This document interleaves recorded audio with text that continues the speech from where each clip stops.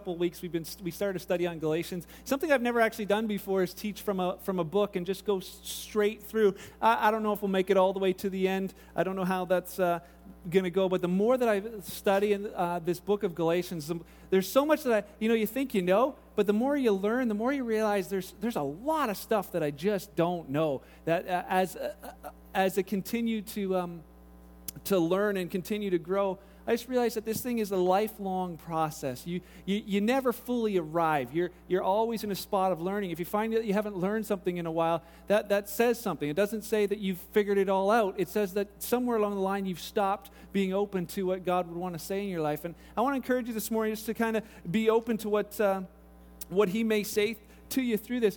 This week, I've spent some time just reading through the whole book of Galatians in one sitting, multiple times, different versions, and just to see what Paul was trying to say to this Galatian church and what parts of it apply to us as Kingsway. And I realized that's, like we said last week, that's kind of how they did it back then. They would just read the whole thing at a church service. Somebody would read it to them and say, hey, this is what Paul said. Many of them couldn't read, so they would just have to kind of trust that was what was being spoken. Today, you guys have most of you probably have the ability to read. So I would encourage you to do that. Like I said last week, my job really is to try and find truth from the Scriptures, truth from God's Word, and try and put it in a way that you're going to be able to understand it. But your job is to make sure that I'm not pulling the wool over your eyes or telling you something that just isn't true. Your job is to say, you know what, I'm going to check the Word for myself. It's amazing the amount of lives that we're given so that you could have this book in your hands or on an iPod or on an iPad or on the wall. There's so much that's happened, but you can't take the wall with you. So I would really encourage you to get a Bible if you don't have one, or to get a Bible app, or to just spend some time there. I can't take a lot of time just to recap where we started in Galatians chapter 1. We went through that over the last couple of weeks. You can find that online if you'd like, but I'll give you a couple of the quick points. One of the main things we were talking about is that Paul was saying to this Galatian church that there is only one good news gospel. There's only one gospel, one message that can actually change your life. Only one message that can save you. Meaning that if you're believing one of these other messages, the saving value of that is not there. So you could sit in church, and these Galatians had known what this saving message was, and we talked about like being like a road, that it's that the road of 100% trusting in Jesus for salvation, that there's nothing you can add to that, nothing you can take away from that, is what the good news message is, that Jesus really existed. And it's not just a story that we celebrate at Christmas and Easter. He really did live. He really did die for our sins, not for his. And he really rose again. Those things are if any of those change, then the gospel is not true. Then what you're learning or what you believe in, it does not have the power to save. And the Galatians, they had been taught this. Paul had shown them, this is the road, walk in this road. And then these guys from Jerusalem show up and say, yeah, actually Paul has part of it right, but there's a few other things you need to do. You need to keep the laws. Jesus, yes, but you got to keep the laws as well. You need to be circumcised. You need to have these dietary laws. And so Paul writes them a book saying, listen, I heard that you're getting off onto this other road, and it's not even a road. He says it's not. They might make it sound like this is another way to heaven, but there is only one way. And he's trying to make sure that they understand. And he says, I didn't learn this stuff. And we talked about that last week. He made a big deal about the fact that he didn't go to school to learn it, that he was teaching the people of Galatia what the apostles and the people who had been with Jesus, what they knew because they had been with Jesus. He knew it because Jesus showed it to them, and they had never spoken before, and they were saying the same things. So he says, I want you to just be able to trust that what I'm telling you is true. And then we also talked about the fact that there was 2 ditches along the side of the road. We were talking about that guy earlier who he found out that the ditch is close to the road. He finds that out pretty regularly. But for most of us, we realize that the ditch is not too far away from the road. And that's one thing I just want to say this morning, to just open your eyes and realize that at any time, any of us can be in one of these 2 ditches that sound like good news, but they just really aren't. They don't have the power to change your life on the inside. It become frustrating as a Christian, as a follower of Jesus, as going to church, and yet it feels like something's missing. I believe that it's so important that we get down to the foundation of what our faith is and make sure that that is straight. Otherwise, the whole rest of whatever you build gets messed up. So one of the ditches they said was that you had to have works. You had to have this believing in Jesus, but you also had to do these other things.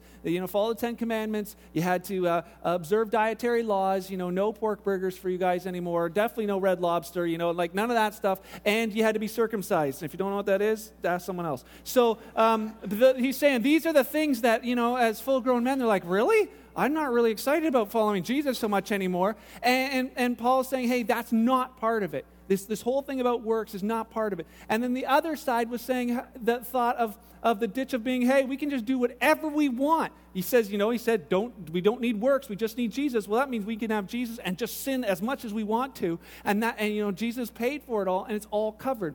That says there's something missing in the heart of the person that realizes that what it cost him, what Jesus did on the cross was for our sin. And seeing that and realizing, man, it was my sin that held him there. My sin is the reason that he went there. It does something in your heart to change the way that you want to live.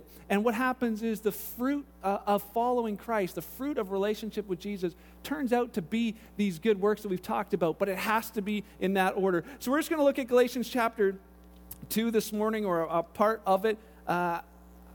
I always, Saturday nights, I'll share some of the same thoughts, and then afterwards I'm thinking, man, maybe I should change it up a bit for Sunday, and make it a little bit different. So we're just going to go through this morning. I just want to share some of the thoughts, because this book was written to the Galatian church. It wasn't written to Kingsway, otherwise it would say Kingsway on the top, but it doesn't. It says Galatians. It was written with that purpose and intent in mind. But there are things that we can learn from it. So, I guess the thing that we have to be careful of is when you read something like this and you look for it as if it was written just to you, you can read things that were maybe not said, not mentioned. And one of the things that I want to just encourage us to look at is, what is God saying to us through this message that Paul is giving to this Galatian church? And realizing that there's things that we can pick up along the way. We're on chapter 2, but there was no chapters in the original letter. It's just one big letter. It just keeps going. So Paul had just been talking to them about, hey, I didn't go and hang out with the guys in Jerusalem. I didn't learn the gospel there. That's not where I figured it out. And then he starts with this. He says, but 14 years later, because he had said that he had spent a few days with Peter, but he says, 14 years later, I went back to Jerusalem again, this time with Barnabas, and Titus came along too. I went there because God revealed to me that I should go. So while I was there, I met privately with those considered to be leaders of the church and shared with them the message that I had been preaching to the Gentiles. I want to make sure that we were in agreement, for fear that all my efforts had been wasted and I was running the race for nothing. So Paul, he's going on his timeline. He says, hey, we went back to Jerusalem, and it wasn't like he got summoned to Jerusalem. It wasn't like the church in Jerusalem is where Jesus started everything. It wasn't like those guys said, oh, there's this Paul guy. He's out there. He's preaching this stuff, and we don't like what he's preaching. Let's call him in. It's like getting called to the principal's office. Paul, report to the principal's office. Take your homework. We're going to grade it. He's like, okay. He comes. He doesn't. It says God spoke to Paul and said, go to Jerusalem. And it says it's been 14 years. He's been preaching for 17 years. And you think, if you've been saying something for 17 years, you kind of hope that what you're saying is true. That's where Paul's like, hey, I'm going to go there and make sure that I didn't just waste 17 years of my life. Anybody done that? No? Oh, yes? Oh, we'll have prayer after. But he says, I want to make sure that I didn't waste 17 years of my life. And he wants to make sure it's accurate. And it's really important that you understand this. He's going to them. They're not calling him. So when he goes to them, he's writing this to the Galatians saying, hey, I want you guys to know what they're really saying in Jerusalem, because these guys from Jerusalem had come and said, hey, this is what it looks like. So I want you to know what they're really saying. And he says he met privately with these guys. He said, I just went and shared with them the gospel. And then it says this in verse, what are we at, 3? It says, and they supported me. When I shared the message that I had told them, it says, they supported me, and they did not even demand that my companion Titus be circumcised, though he was a Gentile, which was good for Titus. So even that question came up only because of some so-called Christians, they're false ones really, who were secretly brought in. They sneaked in to spy on us and take away the freedom that we have in Christ. Paul's big deal is that we have freedom in Christ. He says they wanted to enslave us and force us to follow Jewish regulations and laws, but we refused to give in to them for a single moment because we wanted to preserve the truth of the gospel message for you. So he's talking with the leaders of the church here. He's not going just asking anybody. He's saying, hey, you guys are the heads of the church. This is what Jesus said to you. And what I'm saying to all these other people, is this right?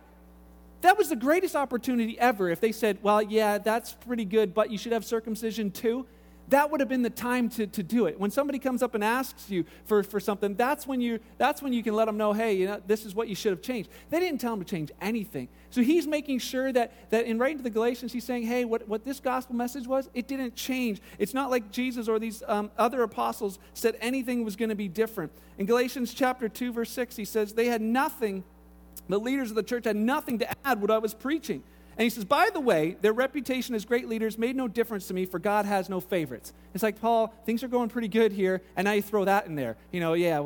They seem to be leaders, but, it doesn't make any difference to me. It says whatever they were, he says, God's got no favorites. I was kind of disappointed because someone gave me a plaque for Christmas, I don't know if it was a couple of years ago, that says, Jesus loves you, but I'm his favorite. And I thought, that's pretty sweet. And I thought, I believe that I'm God's favorite. And yet, here it says God has no favorites, which is good news for you because that means he likes you just as much as he likes me. You're his favorite too.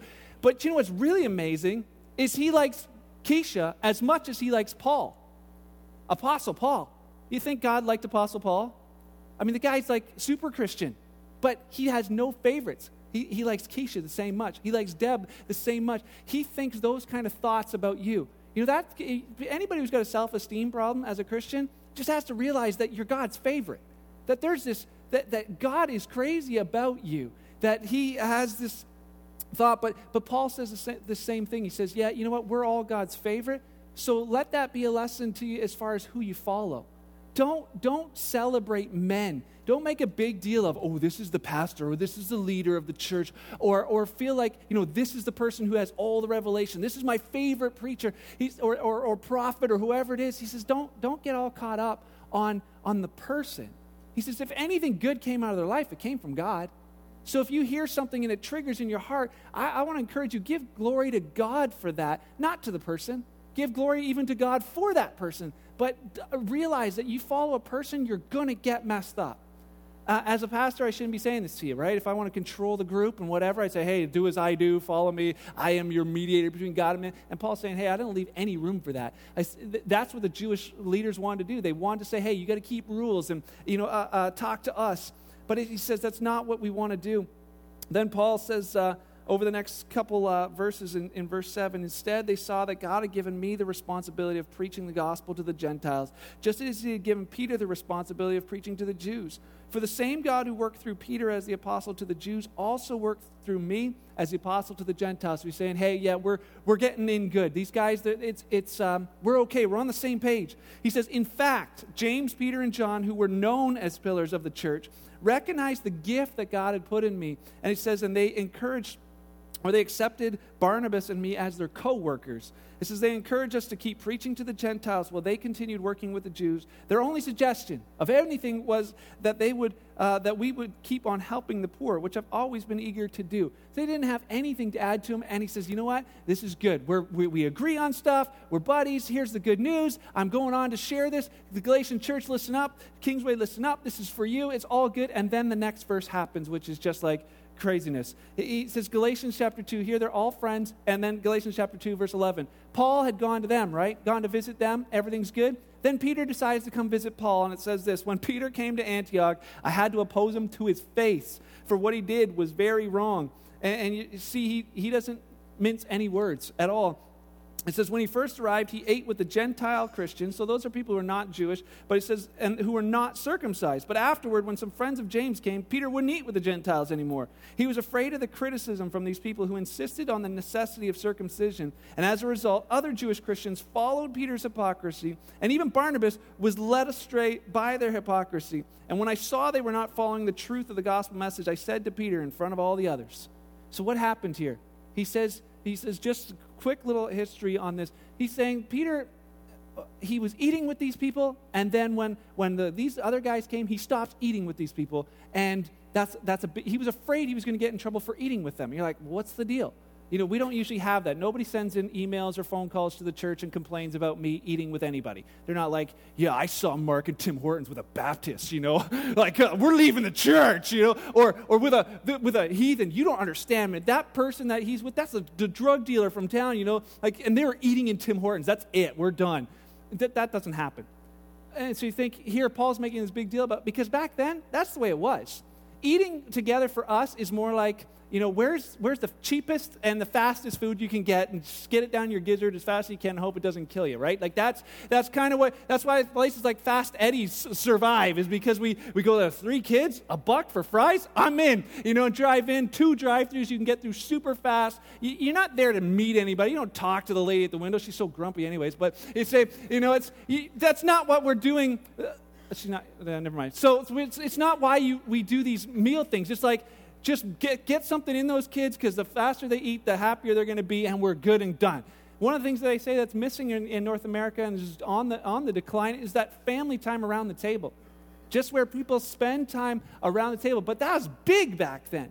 These people, when they ate together, and it was like a production. It was like Thanksgiving dinner. They had this thing of, we're catching up. Maybe we haven't seen each other for a day. Maybe it's been a week. Maybe it's been a month. But whatever it is, we're going to spend some time together. We're going to eat. We're going to talk. We're going to share our lives. We're going to catch up. Hey, how your kid's doing? And this whole thing of community, unity, fellowship, it was a big, big deal. So when Peter's hanging out with these people who weren't, Jewish, and spending time with them, that's what he was doing. He was building relationship, friendship with them, building this community, and then all of a sudden, these other guys show up, and he doesn't.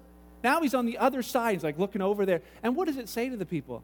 It just says the same thing of, when I'm around these guys, I'm better than you. It's like those little mad girl or whatever the mean girl cliques, mad girl, yeah, them too. But those cliques, they existed way back in the day as well, where people are looking at Peter and thinking, man, he thinks he's better than us. Well, he actually did think he was better than us. That's how the Jewish thought was, that if I am a follower of Jesus and I keep all the laws, that makes me better than these other people. And that can happen in any church.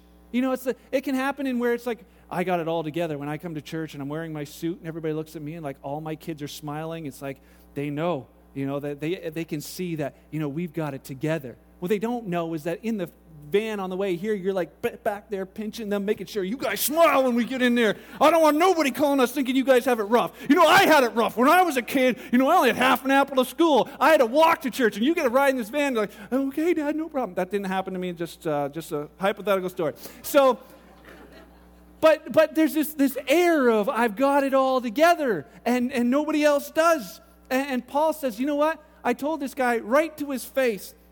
He says, I withstood him to his face, and I said it in front of everybody. Why was he so bold with Peter? Peter should have known better. Of anybody, Peter should have known. Peter's the guy that Jesus sent a vision to him of a sheet, a bed sheet coming down out of the sky full of pigs and lobsters and shellfish and all the things Peter's not allowed to eat. And then God tells him, hey, Peter, go and eat that. He's like, I'm not eating that. I'm not allowed. You told me I'm not allowed to eat that stuff. And he says, listen, Peter, it's no longer unclean. What I call clean, don't you call unclean. And Peter's like, oh, I don't get it. Okay, we'll do this again. Sends down the sheet and says, Peter, kill any. I don't know. And he does it 3 times. And then afterwards, he's like, Peter wakes up and he's like, I still don't get it. I don't get it. God, why do you want me to start eating these animals? I don't get it. And then all of a sudden, he gets like a buzzer from downstairs. Peter, there's some people here to see you. He's like, oh, I'm supposed to go with them. And he realizes he goes to the Gentiles, and he's the first guy to share the message of Christ with people who were not Jewish. So he should have known. So then Paul says this. He says, I confronted him to his face in verse 14. I said to Peter in front of all the others, since you, a Jew by birth, have discarded the Jewish laws and are living like a Gentile, why are you now trying to make the Gentiles follow Jewish traditions? Well, the Gentiles are there listening in. The Jewish leaders are there listening in. Peter's there. Paul's there. And it's a really uncomfortable situation. Have you ever been in one? My wife and I, we used to do wedding photography. And we went to this wedding the one day that I knew the people getting married so I knew a lot of their friends as well. And the whole wedding went great. And then it comes time for the reception. At the reception, when you're the photographer, you always end up at the table with all like the crazy aunts and uncles, right? Anybody that say, you're not family, so you sit with everybody who doesn't feel like family but had to be invited, right? That's the table you get to sit at. But I look at the thing, I'm like, oh, good, no crazy Uncle Louie. We're like good. And I read down, I see this name of this girl. I can't say her name because she's from around here. But when I read the name, I was like, hey, I went to school with her. Yeah, actually in grade 3 or 4, this girl had a major crush on me. I'm telling Beth, right? And she's like, oh, really? And I was like, yeah, and they used to bug me and pick on me, and I didn't like this girl at all. And I was like, no, I don't like her. And they'd all be like, ooh, shame, shame, double shame. Remember that stuff, right? It's like this, wait, what? And I was like, it's just grade 4, a little thing. But yes, I wonder, it's... I haven't seen this girl since then. So then I tell this to Beth, and I tell this to her in confidence, of course, right? But we happen to sit at the table, and she's at our table. And so Beth's like, oh, so what's your name? Oh, so-and-so. And I was like, oh, yeah. And she's like, yeah, I went to school with your husband. And she's like, oh, you did you? I heard that, you had a major crush on my husband. I'm like, you got to be kidding me, right? I'm like, this is grade 4. I'm like, I give her the look, and she's like, she smiles, right? I'm like, I give her the eye roll, I'm like, this is just, you're not going there. Like, seriously, you're not in front of everybody. There's other people at this table. And she's like, yeah, well, he said you had a major crush on him. And she's like, what? No, I had a major crush on his brother, right? And I'm like, see, my brother's bald. She thinks he's older than me, and it's like, and he was there too, but he's younger. It was me. I know it, right? I'm like, this was like scarring in my life. And so, but Beth's like, all of a sudden she carries on. She's like, no, he's pretty sure it was you. And now I'm red. Now I'm like, whatever. I'm kicking her under the table. I'm pinching her leg, and he's like, yeah, actually, he's pinching me right now because he doesn't want me. I'm like, oh, come on. This is like ridiculous. Did you really have to go that far?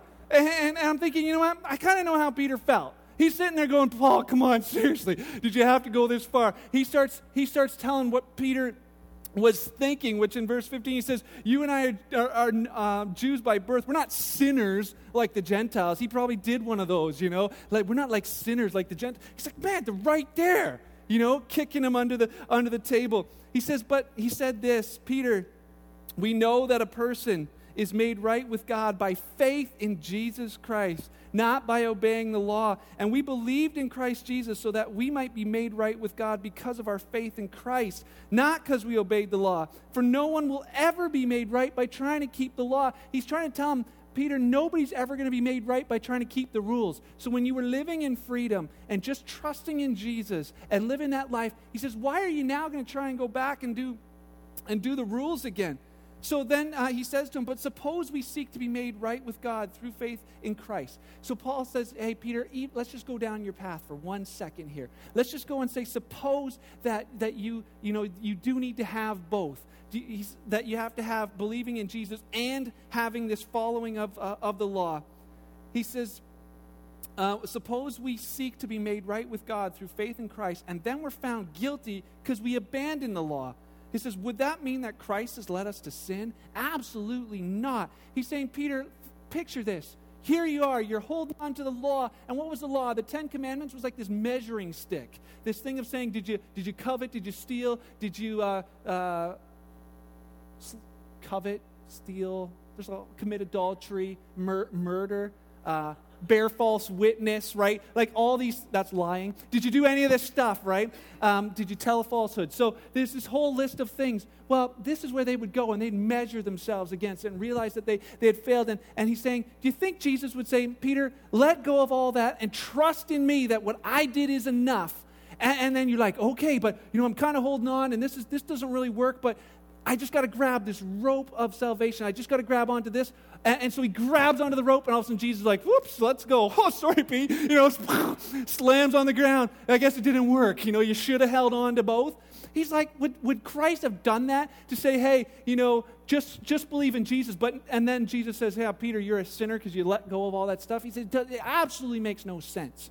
He said, well, how does that affect my life today? How does any of this stuff from that far back matter today? Let me ask you the same question.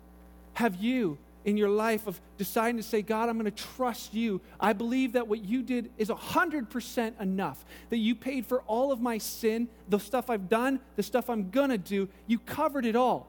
Do you believe that? Or in our lives, is it sometimes the same thing where we go back to this measuring stick and we try and see, how are we doing now that we're following Jesus? I know what I was like before I started following Jesus. How am I doing now?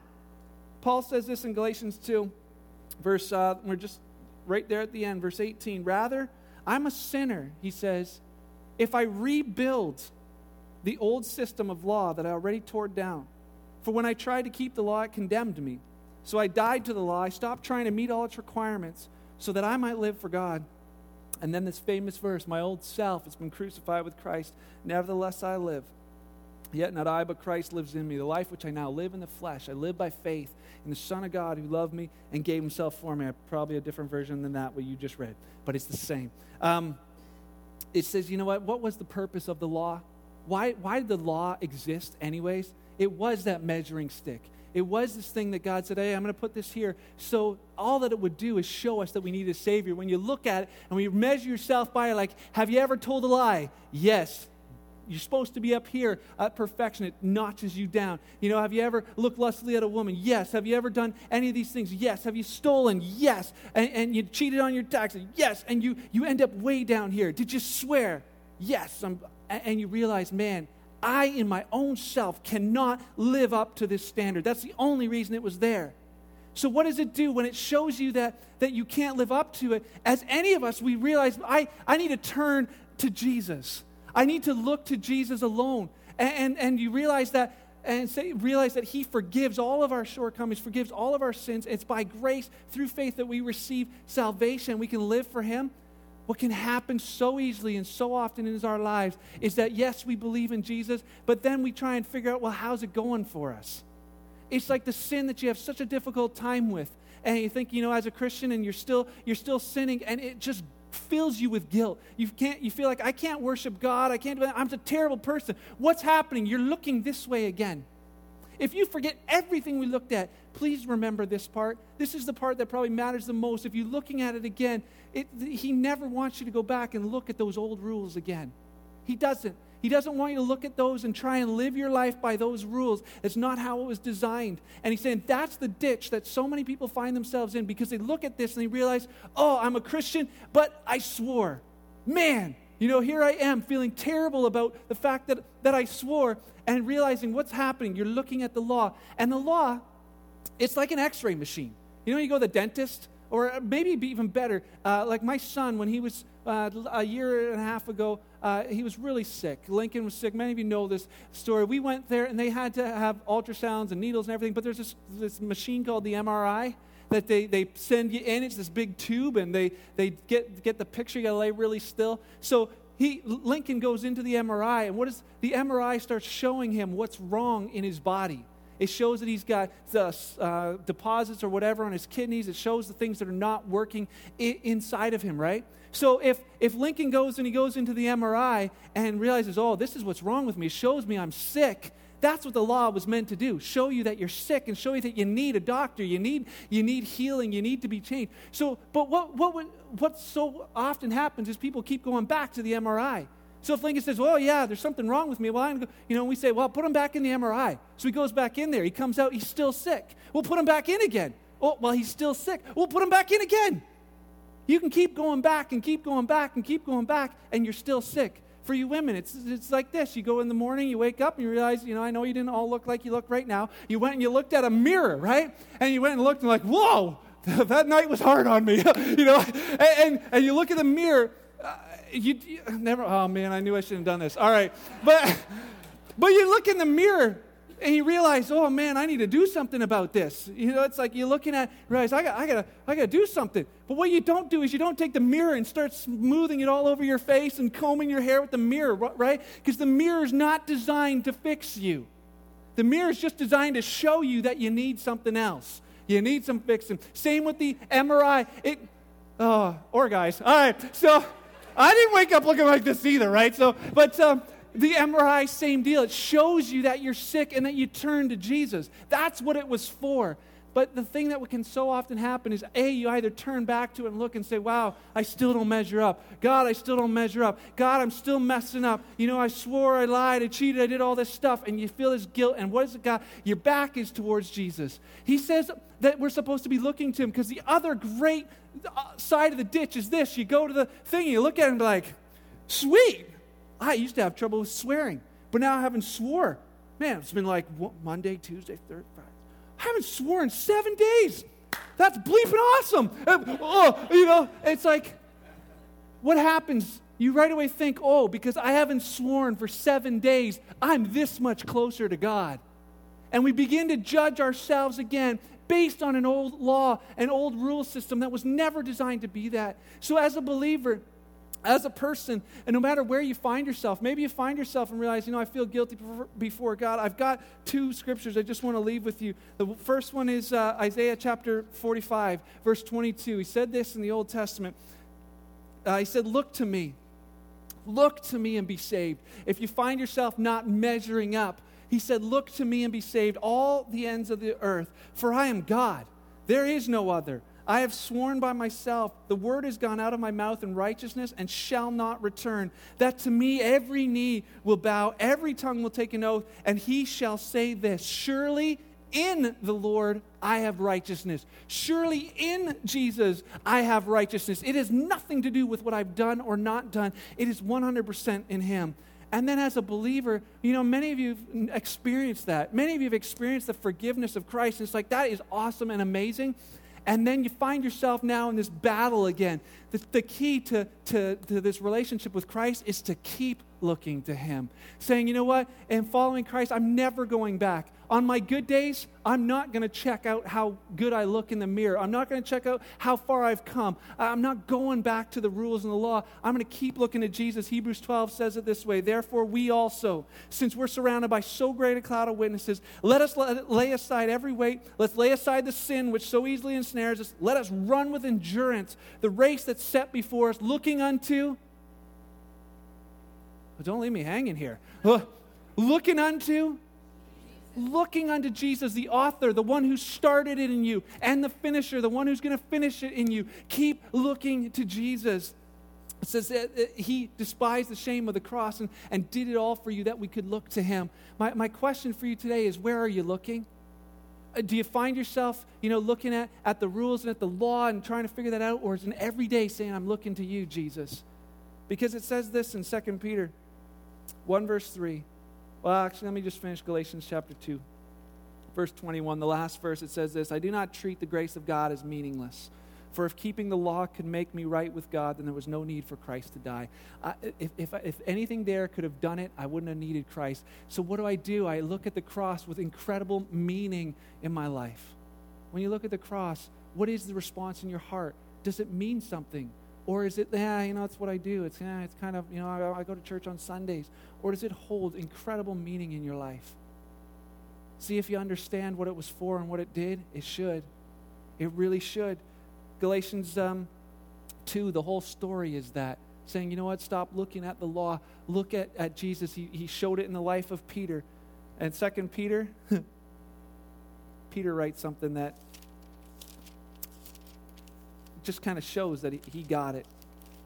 Taking notes, jot this one down, check it out later. 2 Peter verse 3. It says this, by his divine power, God has given us everything we need for living a godly life. God's given you everything you need for living a godly life. And it says, we have received all of this by coming to know him. It's not by trying. It's not by doing that stuff. We received everything we need to live godly, to live right, to do what you want to do. You received that all by getting to know Jesus. My challenge for you this morning is no matter where you find yourself, to look to Jesus, to keep looking to Jesus.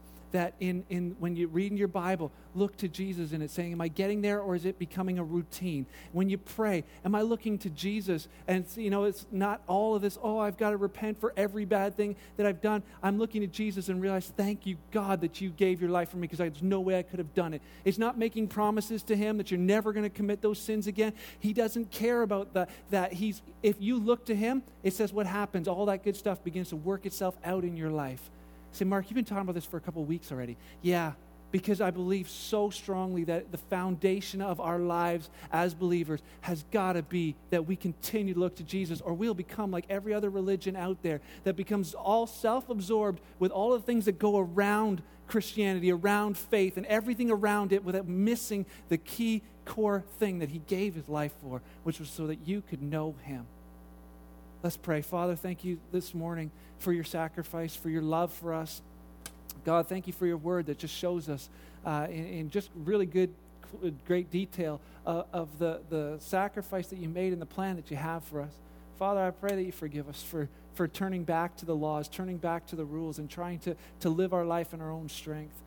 Lord, I know that happens so easily for some of us, but I thank you for your word that just brings us right back to where we need to be. Jesus, I want to know you.